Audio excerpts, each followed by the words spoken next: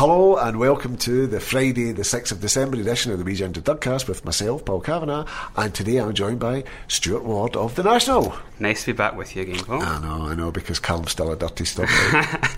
As ever. He's a busy boy these days. I know. Boy. But I'm a bit kind of bleh today because my tongue's really sore. Because I cut I broke a tooth. Oh my. Last week, and it was like having a razor blade in my mouth, and I kind of lacerated my tongue.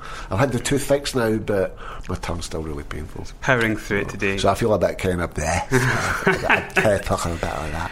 We're going to try. But even though I'm still probably making more sense than an awful lot of what's going on in British politics. That's how it's done. That's a professional.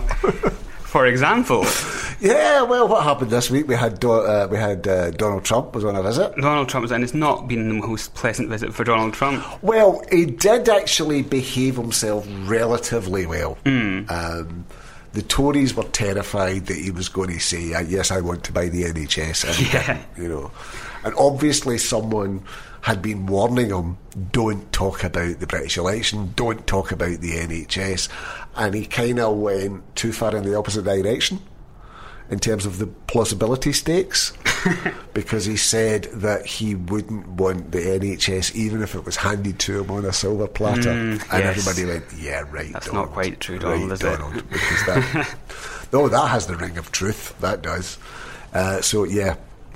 But it was most marked the visit by the fact that he stormed off in a huff at the NATO summit after the end of the NATO summit, because the other leaders were laughing at him. I mean, he was kind of elected in this idea of other countries are laughing at us now. We need to restore our pride and dignity, and then he goes and does that. And then he goes and does that. And it was Justin Trudeau, Canada. It was Princess Anne? Macron, Princess Anne, Boris Johnson. Yeah, and they were having a wee huddle. And they were overheard. I think it was Justin Trudeau to say that Donald Trump's team's jaw dropped. There was asking why they were 40 minutes late, and it was because Donald Trump had an impromptu press conference, and there was all sorts of shocked looks and laughing, and Donald Trump took the huff, basically. He's a remarkably thin-skinned man, isn't he? To have his finger on the nuclear button, which is a bit of a worry. Speaking of thin-skinned men, Andrew Neil. Oh, yeah. He, as well as the Trump stuff, we had kind of confirmation this week.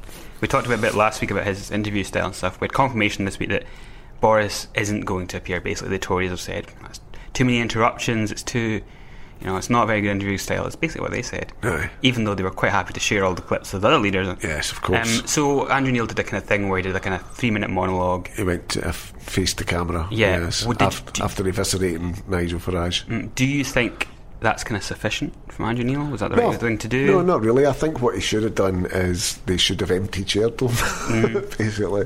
I said, right, we're having the interview, but we could have had like a panel of fact-checking experts and said, right, these are all the questions that we wanted to put to Boris Johnson, like say about his 40 hospitals, and then we could have got somebody from a proper fact-check organisation, not the Conservative Party press HQ.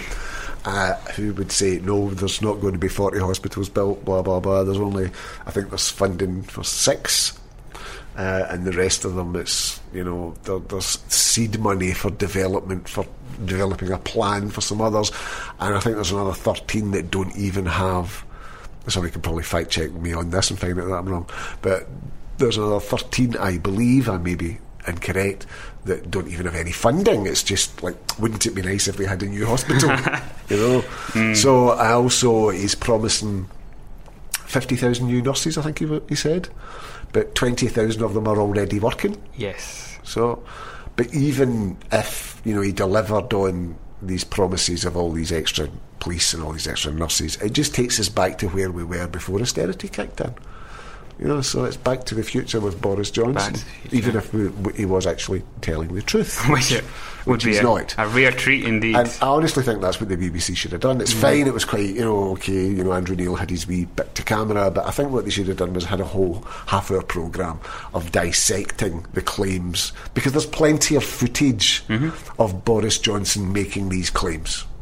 So you can construct an interview out of the claims that he makes in his public experiences and then have that fact checked. You know, I think that's what they should have done. Yeah, I mean, it's just toothless. Because I think what they need to do, the reason that Boris Johnson's campaign team, and he came out with the laughable excuse that it wasn't him that made these decisions. Like, Boris Johnson isn't in charge of his own campaign. Exactly. Yeah, right. No. You know, get real. But they've obviously made the decision that it is better for them to take the flak for not doing the interview than to do the interview. And what the broadcasters have to do is to demonstrate that the consequences of not doing the interview are worse than the consequences of doing it. I mean, I think one of the, kind of going back to talk a little bit this last week as well, but is when you look at the ice sculpture Channel 4 did. The ice sculpture was a news story. It was people, you know, It was very easy for other outlets to report on that and say they had an ice sculpture instead of Boris. And that kind of gets people's attention. Aye. That kind of gets people to say, oh, he willing to debate on climate change. Whereas this BBC approach of an Andrew Neil monologue, well, it'll spread a bit on Twitter, and it's got quite a few views on Twitter. Well, only a couple of minutes, though. Yeah. It's not going to attract attention. It's not going to have the same traction. No, it doesn't get the imagination going, or you know, it's not snappy, and how many people are going to sit in and watch 3 minutes of Andrew Neil talking about that? I mean, relative. But, you know, that's obviously what they've done, Boris Johnson's campaign team, and they're really adopting a strategy of keeping people away from the cameras, or keeping people away from scrutiny. I mean, most notably with Boris Johnson, you know, Jacob Rees-Mogg has completely vanished. You know, he is nowhere to be seen. Sajid Javid is practically invisible as well, you know. So there's a whole lot of that going on with the Tory campaign that's very much batten down the hatches and let's not, you know, not give any targets. And I think the polling as well just now, it seems to be going up and down a lot. Well, there was a poll out today that said that the lead had narrowed slightly. So it's gonna. I mean, it's just one of these ones that you just can't call. But did you see the thing? I think it was on Channel 4. I was so depressed. Honestly, I was so depressed. Oh no! It was, they had a focus group of ex-Labour voters. And asking them about, you know, who they were going to vote for. They're all going to vote for Boris Johnson. And was it because of Brexit? Or? Yeah, and they were saying things like Boris is a buffoon. He's a lovable buffoon. It's like, no, he's not. He's just a liar. You know. But even worse than that, I think it was either on Channel 4 or it was on the BBC. I can't remember. But they interviewed a young couple who were dependent on food banks. And the guy said he was going to vote for Boris Johnson. And you're like, you just want to hit your head off the wall, you know, when people like that, you know, why are you voting to cut off your feet? Why are you doing that? You know, why? But that's what makes me so depressed, that because there was somebody else who said that, oh yeah, Boris Johnson's a liar, but I believe him. Like, what? No, that's not how it works. Unfortunately, just like the clues in what you just said there. You know, and this is why we want out. I mean, good grief. So I'm not very optimistic. That's fair about this general election, and it's not been, to be honest, it's not really excited people. No, I think you're right. This campaign, it's just been kind of. Can we not just We've been so weighed down in politics for so. I mean, in terms of Brexit, it just kind of feels like an extension of it. But also because the options that are offered are just so uninspiring. This is also true. Like in terms of UK politics, you know, it's just kind of, oh my god, you know, we've got Boris Johnson or Jeremy Corbyn, neither of whom are like, you know, you just want to roll over and go to sleep. Really. And just see who voted in. Scotland as well, obviously, north of the border this week. We had some kind of, what the word would be? News from Glenrothes and stuff. Yeah, well, the anti-Semitism scandal which has been dogging the Labour Party has now reached the SNP.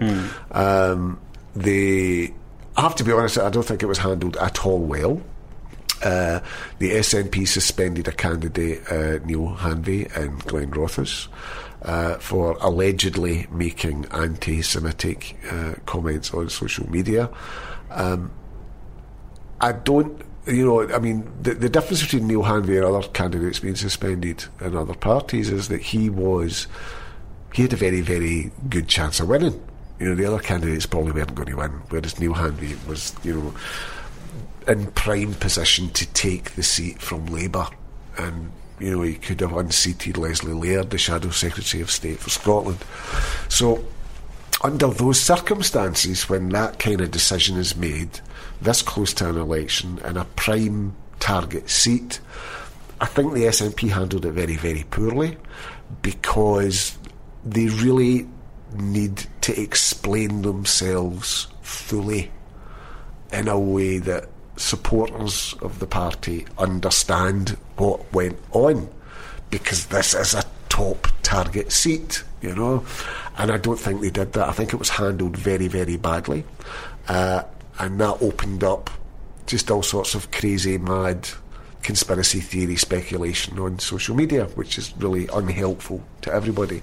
There's a time and a place for recriminations, and I think it's after next week. There's certainly some explanations that need to be given, but at the moment we need to batten down the hatches and make sure that we get as many pro-independence representatives as possible. That still, of course, leaves open the question of what would you do in Glenrothes if you are an independent supporter. Neil Handy has apologised for the comments that he made, and he's to be, that's a good thing. So it's up to people in Glenrothes to decide whether or not that apology is sufficient for them to give their vote to him, because he's still on the ballot, but the SNP's not campaigning for him anymore. However, the way it was handled was compounded. The bad way it was handled was compounded, because one of the people on the panel who's supposed to be investigating it was herself unmasked by Channel 4 as allegedly having made anti-Semitic comments on social media. And that's, just kind of compounded the issue. There has been a whole lot of, frankly, crazy talk on social media that this has all come within the SNP, and it's this one faction within the SNP, and it's, woke, in inverted commas, faction trying to get rid of its opponents. There's absolutely zero evidence for that at all. And the reporter on Channel 4 has actually denied that, I believe. He said, no, that's not where it came from at all. And, I think in these kind of circumstances, you always need to ask yourself, first of all, is who benefits? Who gets the most benefit from this? And it's the Labour Party, obviously. If they can remove the SNP challenge for one of, they're not, I was going to say prominent, but we're talking about here. If they can remove the challenge to one of their MPs in a prime seat, yeah, prominent's probably not the right word. But they're the ones that are going to do it, and all the parties have, they have teams of people raking through the past comments of people in social media that are involved in these, all the candidates, So if I was to think, who was the person that tipped off Channel 4, my first thought would be somebody in the Labour Party. That would be my first port of call, not immediately to start an infight about, people within the SNP, And I don't understand the motivation behind that kind of talk at all. Mm. You've kind of been on the ground elsewhere recently. Yeah, I've been about and about. Yeah, you're going to Stranraer. I'm going to Stranraer, down your way. Down my way. Down your way tomorrow. And that's for Richard Arkless, yes. the MP candidate down there. Yes, who's campaigning for him. So what are you kind of seeing on the ground? Well, I've not been to there yet. You've not been there, but just in general. I've heard things. Yeah, so there and just in Scotland in general. What I'm hearing, certainly from Dumfries and Galloway, where I actually wrote a blog article about it the other day about why you vote for Richard Arkless, even if you don't support independent, vote for Richard Arkless. Because the priority is to get rid of the Tory. Yes. Particularly somebody like Alistair Jack, who has spoken 4 times in the past year in the Commons. 4 times. And I checked the figures. I looked up, thewordforyou.com. And Richard Arkless in his last year as an MP spoke 52 times in debates in the Commons, So who's giving you the value for money there, people? Who's actually giving a voice to the people of Dumfries and Galloway? And I mean, Richard Arkless is... Alistair Jack... And when he's been... like, the events that have been going on in that region recently... Aye. He's meant to represent this region, and he's not even been going to stuff. He's not even been going. He's sending somebody else. Yeah. I saw a thing online about... it was a campaign event down in... I can't remember where it was now. It was down in the constituency, and it was some some rando that was sent instead of Alistair Jack, but obviously get the servants to do it. Yeah, why not? Of course, just get the servants to do his campaigning for him. But but Richard's one of the good guys, and I met him in the first campaign. And I really like him, and he's committed to local people. He's committed to local causes, and he will be a strong voice for the people of Dumfries and Galloway. What I'm hearing is that the canvassing's been going very well. Whether or not he's going to win, I don't know. I really, really hope so. But what I'm being told is that it feels very different at the doors from what it did in 2017, and that there is a lot of anger about the Conservatives and Alistair Jack's kind of entitlement. It is entitlement, really, to Brexit as well, in what is a pro-Remain area. He's not representing local people. So you're talking about Richard. So I remember Richard Arkless putting a kind of independence event before the referendum, and it was one of the first times I've seen someone speak about it. So I mean, this is a guy who's very dedicated to the cause. He's been out and about really for a fantastic. while. But I mean, it's just when you think for the region, Dumfries and Galloway is obviously quite a lesser in the spotlight region, shall we say. Yeah. And then you get someone appointed Scotland Secretary. Aye. You think, oh well, that might be some attention. No, just no. No. It's not. It's just. See, it's kind of geographically isolated. Dumfries is kind of tucked away in the southwest corner, and But it'd be such a fantastic scalp to get. Yeah, really would. So I'm speaking at an event for him tomorrow. It's in the Coronation Day Centre in Whitson Avenue in Stranraer. It starts at 7:00, and please feel free to come along. And the dog will be there. The dog will be there. The dog will be there, expecting treats and attention. I'm quite happy without the treats. The dog won't be the only thing there. No, there's launching a new Gaelic map of Galloway. It's very nice. Well, it must be said. You've already seen it. I have. It's really fascinating. You're from Bullet. What is it? Newton Stewart. I don't want to brutalize the pronunciation. I'm from Monagaff, which is just kind of part of Newton Stewart. Monagulva, I think it is. Right. I think it's Monagulva in Gaelic. Aye. So it's a new Gaelic map of Galloway. It's based on the work of a guy called Maxwell, who published a book about Gaelic, about the place names of Dumfries and Galloway over 100 years ago. So it's out of copyright. It's available online, and that was the main source that I used. So it's quite a detailed map. It's the scale of 1 to 100,000, so it's 1 kilometre to a mile, and it's, I believe, the very first Gaelic map of Galloway. Wow, so that is something. And this is quite topical as well. Just now, I think it's John Swinney in the paper today talking about kind of plans for more teaching of Gaelic. Yes. We've got the Duolingo course in Gaelic launched last week, and there's actually now more people signed up to Duolingo than there are actually people who speak Gaelic. Yeah, people learning Gaelic on Duolingo, which is good, which is really good. It's a sign that there's real interest in the language. When asked, did my Gaelic O grade, which was a shockingly long time ago, long before you were born, Stuart. I was the only kid I actually did it at night school because obviously it wasn't an option at my school, and I did it at night school. But even though I was doing it in night school, because I was a school pupil, that was the school that had to officially put me forward for the O grade. And I was the only kid in Lanarkshire that year who did a Gaelic O grade. Wow. The only one who did a Gaelic Learners O grade, and then a Gaelic Learners Higher the following year. So no one else did it. It was just me. Just you. And it went well, clearly. I did, yes, I did. Well, what? I got an E. You've got an E. I did.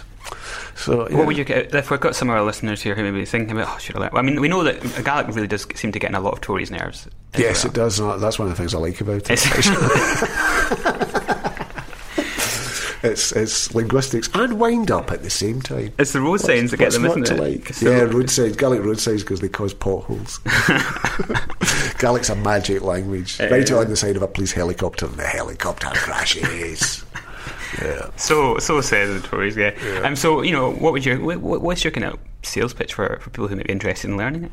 Well, go for it. It's not the easiest language to learn, but don't be discouraged.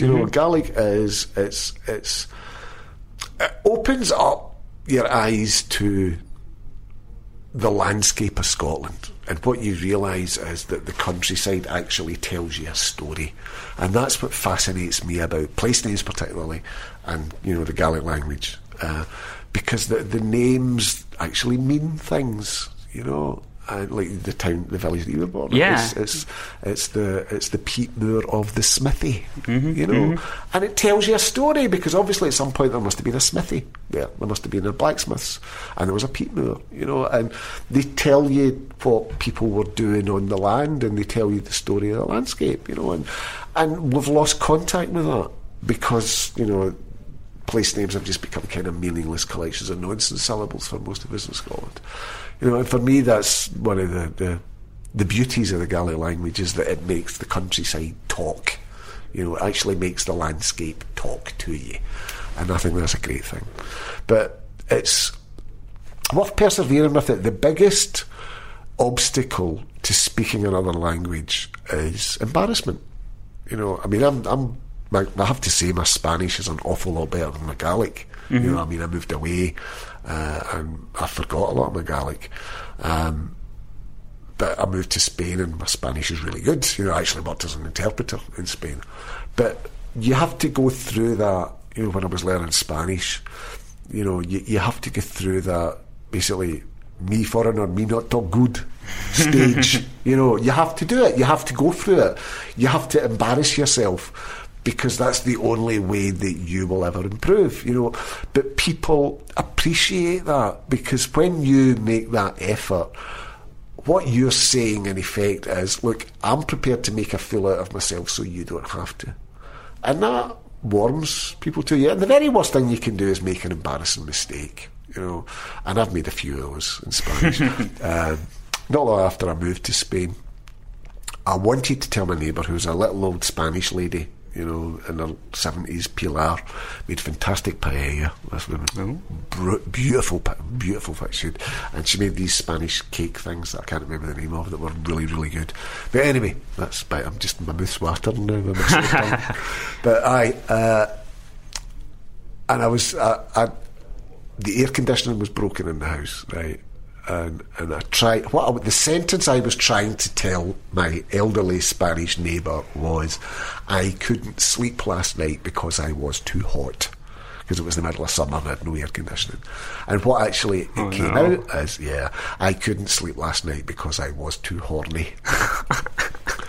And she just burst out laughing and she said, I'm not that kind of a girl, Paul, and I know you're not that kind of a boy. But that's the thing, people know that you're making a mistake. There's actually an even more embarrassing mistake that I made, which involves a swear word, right? So be warned, there's a swear word approaching. The dog ran off in the park, right? And now there's differences between Spanish of Spain and Spanish of Latin America, like British English and American English, and some words that are perfectly innocuous words in Spain mean rude things in America, and in Latin America, and vice versa. And one of those is the verb coger, which in Spain just is, you coger el autobús. It just means to catch. You catch the bus, coger el autobús. But in Latin America, that means to shag or to screw. That is quite a difference. Yes, it is quite a difference. They actually use the word agarrar in Latin America, which in Spain means to grab a hold of. Anyway, I was talking to my neighbour who was from Argentina, right? And the dog had run off in the park, but the dog that we had at the time, and I was trying to tell her the dog ran off in the park and I was trying to catch her, and because I was thinking, but wait a minute, coger's a rude word in Latin America, I shouldn't use the word coger, and I just got totally confused, and what I actually said was, the dog ran off in the park and I was trying to fuck her. We've went in the full range. And she just burst out laughing and she says, I think that's, you're okay, Paul, I think that's legal in Spain. And I was just bright red and totally mortified. But If that doesn't encourage you to pick up Gaelic, I don't know what will. I know. But it's just, but the point of the story is she knew it was a mistake, you know, and it endears you to people when you make mistakes like that, you know. It's not as hard, it's not as easy to make mistakes like that in Gaelic. It should be pointed out. But, you know, it's worthwhile persevering with it because the rewards do speak for themselves eventually, you know. And Gaelic's a beautiful, beautiful language. And I'm delighted that, you know, I've now got to this stage in my life where people share the passion that I had for it when I was young, because, you know, the reason I started doing these Gaelic maps was because when I was a wee boy and obsessed with place names and wanting to learn Gaelic, and people just laughed at it. They just, that's mad. Why don't you learn a useful language? You know, is what I was always being told. And I remember asking my mum for a Gaelic map of Glasgow because I wanted to know what all these place names meant. Like the place where I was brought up, Brachny. It actually took me 40 years to find out what that means. It's Baruchni in Gaelic, and it means the heathery hill. You know, it means something in Gaelic. You know, it took me 40 years to work it out, mind you. But that's what I wanted. I wanted a Gaelic map so that I could find out what all these names meant.